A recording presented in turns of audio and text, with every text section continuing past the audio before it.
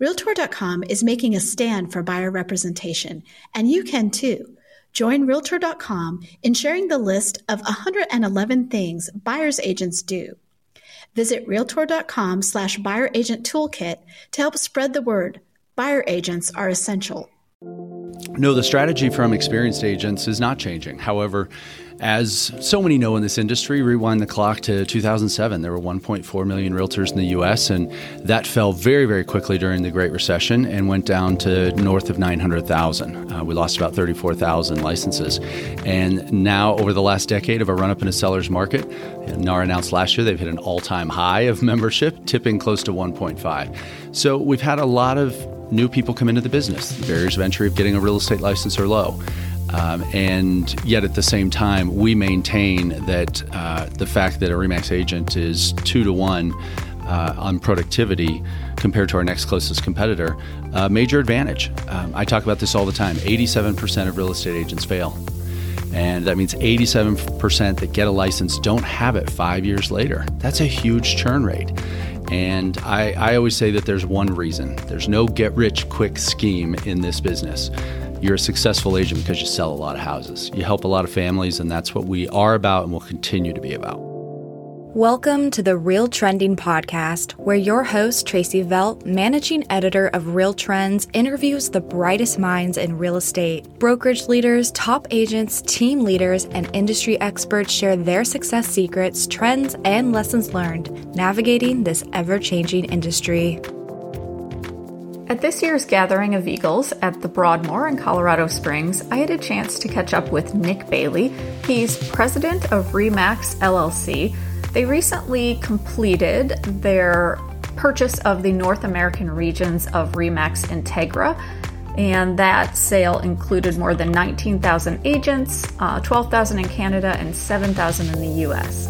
And Nick talked to me about their growth strategy. They have a growth strategy of recruiting experienced agents, and he talked a little bit about that, but he also talked to me about how well-capitalized real estate brokerages are today and what that means for the future of the industry.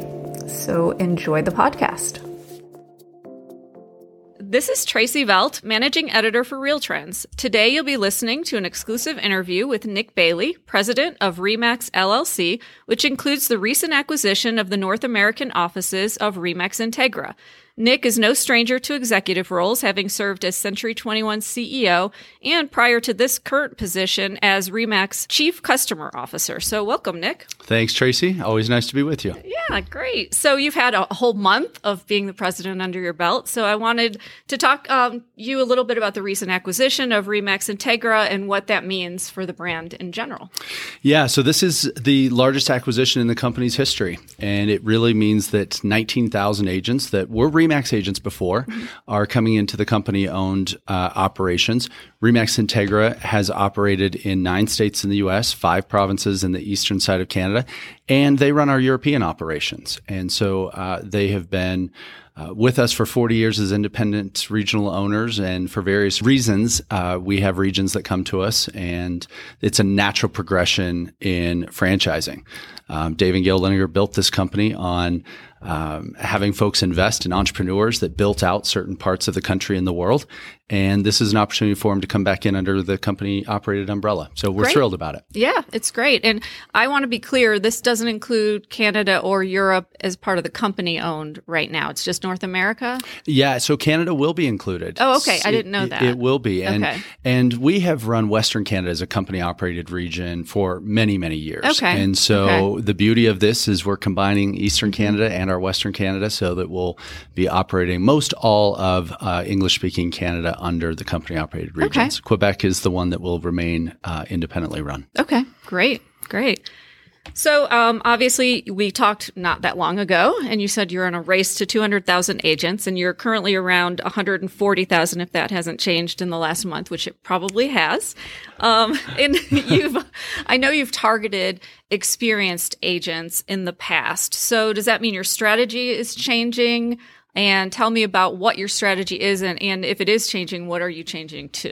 Yeah, I love the question. And no, the strategy from experienced agents is not changing. However, as so many know in this industry, rewind the clock to 2007, there were 1.4 million realtors in the U.S., and that fell very, very quickly during the Great Recession and went down to north of 900,000. We lost about 34,000 licenses. And now, over the last decade of a run-up in a seller's market, NAR announced last year they've hit an all-time high of membership, tipping close to 1.5. So we've had a lot of new people come into the business. The barriers of entry of getting a real estate license are low. And yet at the same time, we maintain that the fact that a RE/MAX agent is 2-to-1 on productivity compared to our next closest competitor, major advantage. I talk about this all the time. 87% of real estate agents fail. And that means 87% that get a license don't have it 5 years later. That's a huge churn rate. And I always say that there's one reason. There's no get-rich-quick scheme in this business. You're a successful agent because you sell a lot of houses. You help a lot of families, and that's what we are about and will continue to be about. Yeah, and I think we talked last about per agent productivity. I know in the 500 rankings, 4, I think, out of the top 5 had the highest, 4 RE/MAX offices out of the top 5 in the rankings had the highest per agent productivity rate. So it's obvious that you focus on that a lot. Yeah, and it's those 4 offices that you mentioned are even double of what our average is. I mean, they're really high producing agents, and we believe that the buyers and sellers are best served by a strong full-time real estate professional. Okay, great. There's a lot of outside money helping to drive the growth of some of your competitors. So what are your thoughts about this trend, and how do you see it impacting RE/MAX's growth in certain markets, if at all? Well, our acquisition that we just discussed is a great example of we've been in the public markets for about 7 years, and it's afforded us our ability to do key acquisitions in technology, data services, geospatial, and now, of course, one of our very own is an independent region. And so there has been an influx. A lot of capital has rolled into our space in tech, new brokerages, new entrants to the space. And so it's been interesting to see some of the businesses or the business plans or the way they go about it enter the market. But going back to kind of the foundation, I think that moving forward in the next 3 to 5 years, I get asked this all the time, and the word disruption always comes up in our business. And I look at it and say that the one thing, especially the last year and a half, pandemic really shined a light on, put the hardship of that many had aside, the importance of the real estate agent to a buyer and seller. They want them. 94% of consumers use them. They don't transact often enough. And so I believe that the next 3 to 5 years is going to be agent-led, but technology-driven. Yeah. And tech has been part of our organizations for many, many years. But I still think we're on the forefront of how it's going to really change the fact that the agent isn't going anywhere. Buyers and sellers are still going to want them, but agents still want a better, more efficient environment, and consumers want a more transparent, easier process. Yeah. And I think we're on the front end of that. Yeah. And I don't know if you saw the CNN article about why it's not a good time to become a real estate agent. But we were kind of looking at the data, and the data shows that agents are selling the same amount. There's more agents selling the exact same amount. And it is a good time to be a real estate agent. So talk to me a little bit about that and your thoughts. It's funny. We're doing a 15-city speaking tour with some of the large coaches in the industry. We're right in the middle of it. And I've asked every audience, those that were around selling during the Great Recession, do you think that market was harder or this one? Of course, everybody says this one because that one was far enough in the rearview mirror. But the reality is you're exactly right. Agents are making money, but yet the challenges that they're dealing with buyers, multi-offers, we have more agents than listings in this country. They're just a different set of challenges. But the idea that when more agents come into the business, that 1 or 2 or 3 deals get peeled off and go to Uncle Tom that got his real estate license, it happens. And at the same time, this is where the agent efficiency piece, I think, is absolutely crucial. Only 7 years ago, there were around 4.5 million leads generated in our business. There's 100 million a year generated now. And so I'm seeing agents try to use tech, but they're spending a lot of time, money, and energy figuring out of 100 million, quote, leads generated, who are the 6 million that are actually going to buy or sell? And that's where I think this digital transformation in the next few years is really going to open the doors to AI, machine learning. And truly, it's not that the tech doesn't exist. It's the mindset of the industry has always said, or many have said, Fort Knox around my data. And we're going to find out that that's not the key to the future, in our opinion. It's really how do you lean into the digital transformation and some of these tools to figure out, don't chase time and money and worthless energy on the 100 million. Let's figure out who the 6 are that really want to buy or sell. And that's where we're going. And I know you're doing some things with that right now. Do you want to tell me a little bit about some of the products or things that you're offering? Yeah, our first one that we acquired about a year and a half ago is an app called First. It's called First by RE/MAX now. And it was open to the entire market, and it essentially is all about how to find listings. And is that not the hottest topic for an agent right now? Yeah. Is how do I get listings? And I saw a recent survey that said 78% of homeowners right now have selling on their mind. Who knew the home office was going to be the number one feature of a house, right? But everyone's thinking about their house differently. So this app, what it does is it is a collection of over 240 million locations in the U.S. We have approximately 750 data points on each one of those. Translation, it's a lot of public data that's available to anyone that wants it. It's just how you put it together. And then through AI and machine learning, it essentially predicts of your database as an agent, whoever's in your phone or in your CRM, who's going to possibly list their house or most likely going to list their house in the next 3 to 6 months. And that really is taking what I just mentioned, sifting through all the folks that are maybe not a lead this year, and finding out who really is going to be coming to the market. And that's great. We just released stats a few weeks ago. Of course, this was a new product for us last year. And in the first couple thousand agents that were using it last year, it accurately predicted 33,000 listings, which was in their database. Sounds like a small number, but it's only a select number of agents actually came to the market and sold. Oh, that's great. And the productivity year over year on an agent that's using it is 9% higher. And just overall, someone that engages in this type of platform is 50% more productive. So these are real numbers associated with real life contacts in your sphere. And every agent knows when you sell someone a home and you drive by 4 years later and there's your competitor's sign in the yard, you say, why didn't they call me? And so the idea that we don't just focus on the dump truck of 100 million leads, but it's also repeat and referral business. Make sure that you never lose the lifetime value of a client. Yeah. And that's the key. The problem is that not all agents embrace this type of technology or actually even go to their database on a regular basis to generate those leads. So are you doing anything different to encourage the use of some of this technology? Yeah, part of it is obviously the education behind it. Mm-hmm. There is somewhat of a fear around data, how these things work. And I have a good friend that's in the industry last week. He said, I get in my car and I push on the gas. I'm not sure exactly what happens when I do that, but I just know it makes the car go. And I think that's where I see technology like this with our heads allowing not to be scared that our devices are listening to us or not to be afraid of what this does, but the idea of just open it and not only use tech, but we have great success stories of an agent last year I interviewed just recently. She got $13 million in volume closed off of listings from this tool, but she didn't just use the tool. In the summer, she dropped off lemonade kits. She prioritized, here are the top 50 people that are in my database. May or may not have bought a house or listed a house in the past, but they're in her database. When the holidays came around, the top 50, that's who she prioritized holiday gifts to. And so it really comes down to using the modern day of where the industry's going. The agent's going to look the same, if you will, but the transaction itself and how you identify is what's going to, in my mind, look the most different 5 years from now.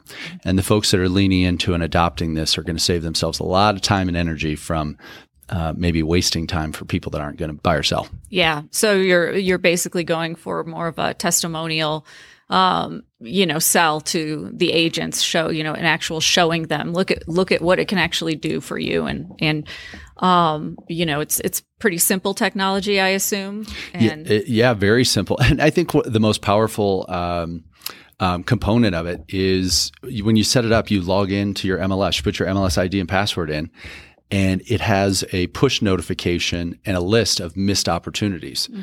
So, Tracy, when you list your house and I had sold it to you and you list it with somebody else, it pops up while I'm sitting at a stoplight and says, someone in your database listed their house with someone else.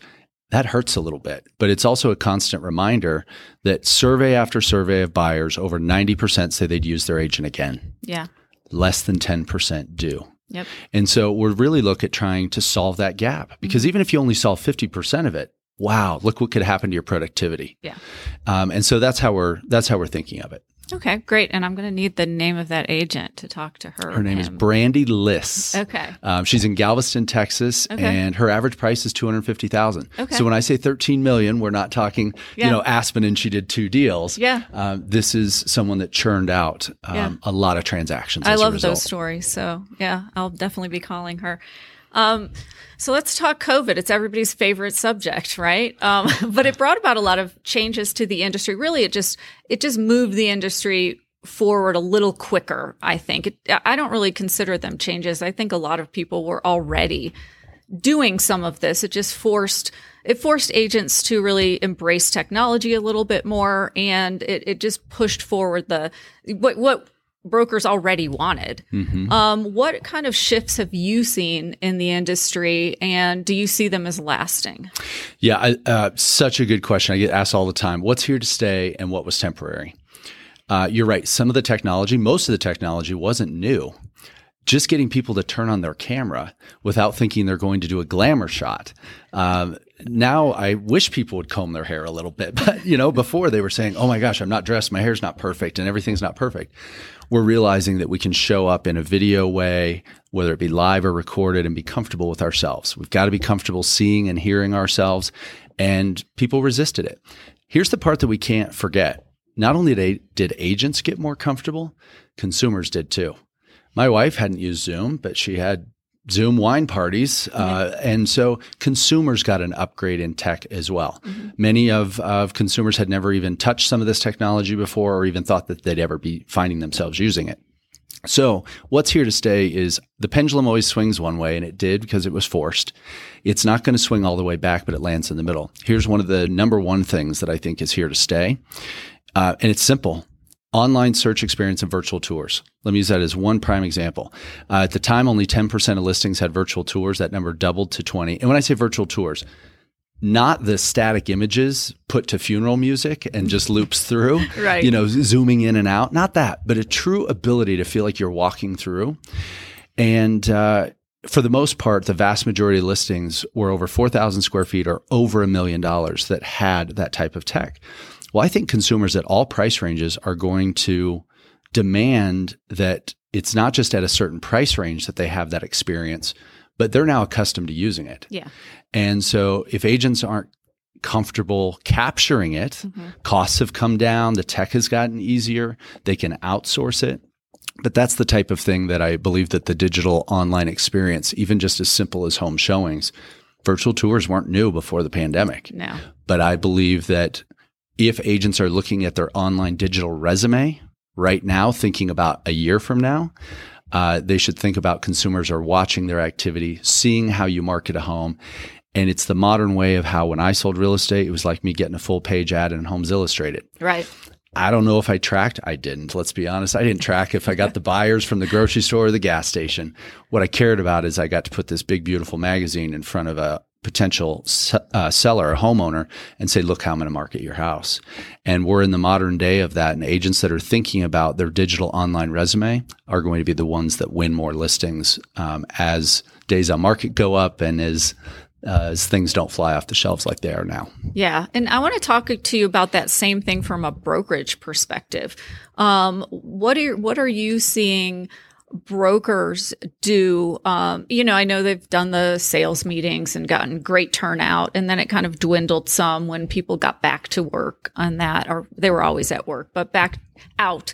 So what are some of the trends you're seeing as far as for brokerages and brokerage leaders in that same arena? Yeah, I think we're going to see a hybrid to it. I don't think it's one or the other. You're totally right. We experienced it as well. People didn't have a choice, so they had to tune in. But I was just on a meeting with an office 5 states over a few minutes ago. Didn't warrant me buying a plane ticket and dropping in, but sure nice to see them face to face and not just be on a call saying, stumbling on each other. But I firmly believe that at the end of the day, this is a relationship-driven business. It will continue to be.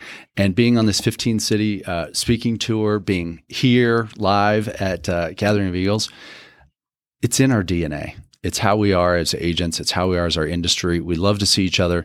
But what now getting comfortable with some of the things we dealt with is efficiency. Yeah. I had a top agent sells millions and millions of dollars in real estate. And he used to do price changes face-to-face only. He thought it was important that he be in front of the client. He said, I spent about 3 hours a week doing that. He's going to do those only via Zoom or the like. He said that part of it, I can still, quote, be face-to-face, but I don't need to spend 3 hours a week in the car. Is he going to do every listing presentation on Zoom? No. Is he going to use it for a little bit of efficiency where people will meet him? Yes. And I think that's here to stay. Yeah, I definitely agree. The hybrid model is really the best of both worlds. And we have record turnout here at the Gathering, and that's because people are dying to get out. And it's been really great seeing people in person. And it does make a big difference. So it does. Yeah. And we have folks, some of our employees that they code, they program, they would love to sit in their basement for the rest of their lives. Right. And there are going to be those people. But I think when you look at real estate with what we do and how we interact, brokers with their agents with their consumers, it's going to be a face-to-face business. Yeah. But what it's going to also do is not make people afraid of using some of these technologies that are getting easier and easier to use every single day. Yeah, definitely. So my second last question is, what are some trends you're seeing in the market right now? Everybody, people are saying, is there a bubble? Is there a housing crash? There's so many conflicting economic indicators right now that it's confusing, and I'm not sure anyone can actually predict it. But what are your thoughts on the market in general? Yeah, number one, let's address bubble, because we are hearing that word. I think we got it from the recession because something did break, right? A wrecking ball hit the industry. Here's something that's major difference now compared to then. 34% of houses in the U.S. don't have a mortgage. 64% have positive equity. The biggest difference is, even though, look at the refi boom that happened last year, but the cash out refinance wasn't the leading product like it was 12 or 13 years ago. Bottom line is homeowners aren't using their house as an ATM machine. And so because there is essentially 97, 98% of all houses in the U.S. have positive equity, even if we don't go up double-digit appreciation every year, even if it levels off a little bit, some markets we think, as they always do, go up more than others, I think most homeowners are in a good overall position. Days on market are going to go up. But the number one trend I've been seeing over the last 4 to 5 weeks, starting to see price reductions. Things hit the market, and 2 weeks later, we're reducing it. It reminds me of 2006 when we were in a huge seller's market. The sign went in the yard, multiple offers, not as intense now. It's even probably 2 or 3x that today. But then you said, oh, I saw my neighbor's house sell for this. I can't believe it. And now we're seeing listings come on at not aggressive prices that'll sell, but ridiculous prices that now people are saying, oh, well, let's just try it. And I'm already seeing early signs of that. Okay. And we're not going to see the refi boom, but you have to look at household formation has been at the highest run-up rate that we've likely ever seen, especially in our generation or our lifetime. And 5 years ago, people said millennials are going to rent and ride in Ubers forever. Yep. Wrong. Not true. And so household formation demand is extremely high. Rates go up a little bit, cool it off, speed it up. But rates are going to have to go up to keep inflation in check, but they're still extremely favorable. Yeah. New construction just didn't keep up as fast. And so we're going to continue to see new construction. But overall, I think whether we put 6 million transactions through the pipe this year, maybe 5.7 the next year, I don't expect that we're going to have a wrecking ball through the industry. Yeah. I think we're going to just have lots of levers that come in and play with heating up, cooling off. But we did shove first and second time move up buyers, a lot of them through the funnel over the last year that weren't expected because of rates.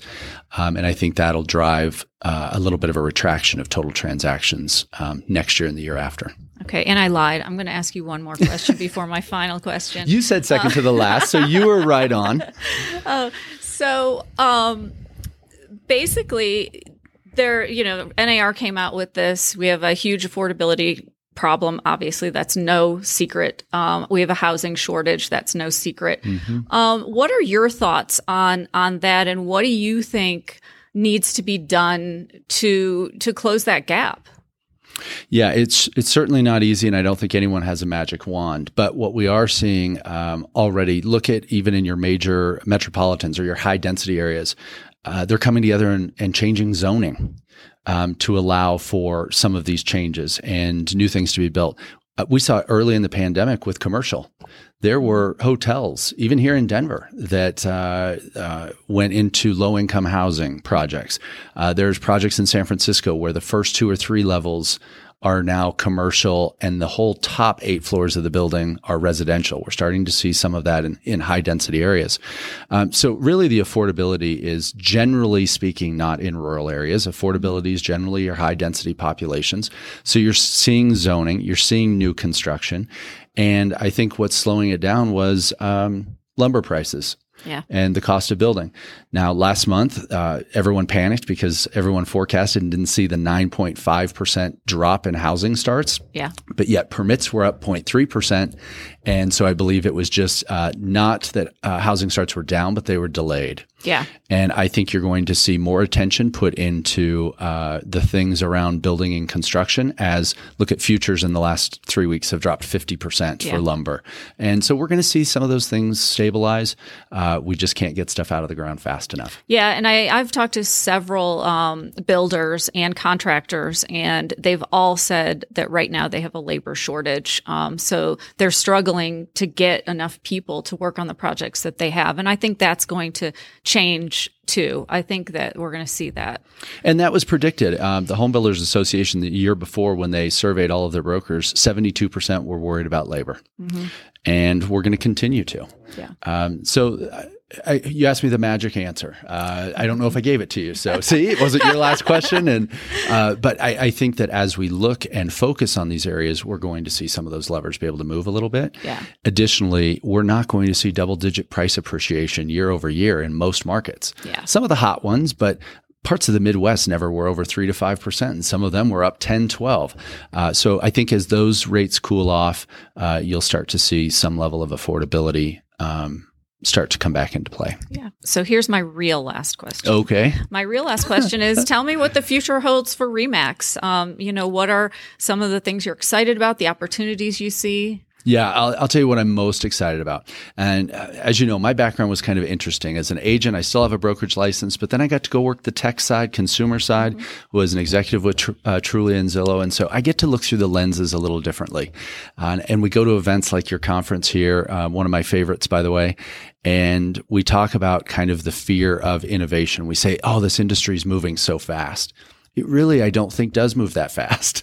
I think it could move a lot faster. And I think as we look at the growth, the key acquisitions that we've made as an organization to adopt the subjects that we've talked about a few minutes ago, is we still have an awesome ability to really change the consumer experience and make an agent way more efficient. And I don't know if people get excited about it. I do, because of the idea of, from one company is afraid that their device listens to them and still is afraid of where their data goes. And then we're the exact opposite, that is saying that horse has left the barn, we're on the back nine, whatever cliche you want to use. And we can just rapidly accelerate some of the innovation, agent-led, technology-driven. And I think the market's going to respond to it very, very well. Oh, great. Well, it was great speaking with you, Nick. Thanks for being on the RealTrending podcast. It's always a pleasure to meet with you, and I'm glad we got to do it in person. Likewise, an honor. So Thanks for having me. Thank you for listening to RealTrending. For more insightful interviews with real estate executives, subscribe to our podcast on Apple Podcasts, Spotify, Google Podcasts, and more.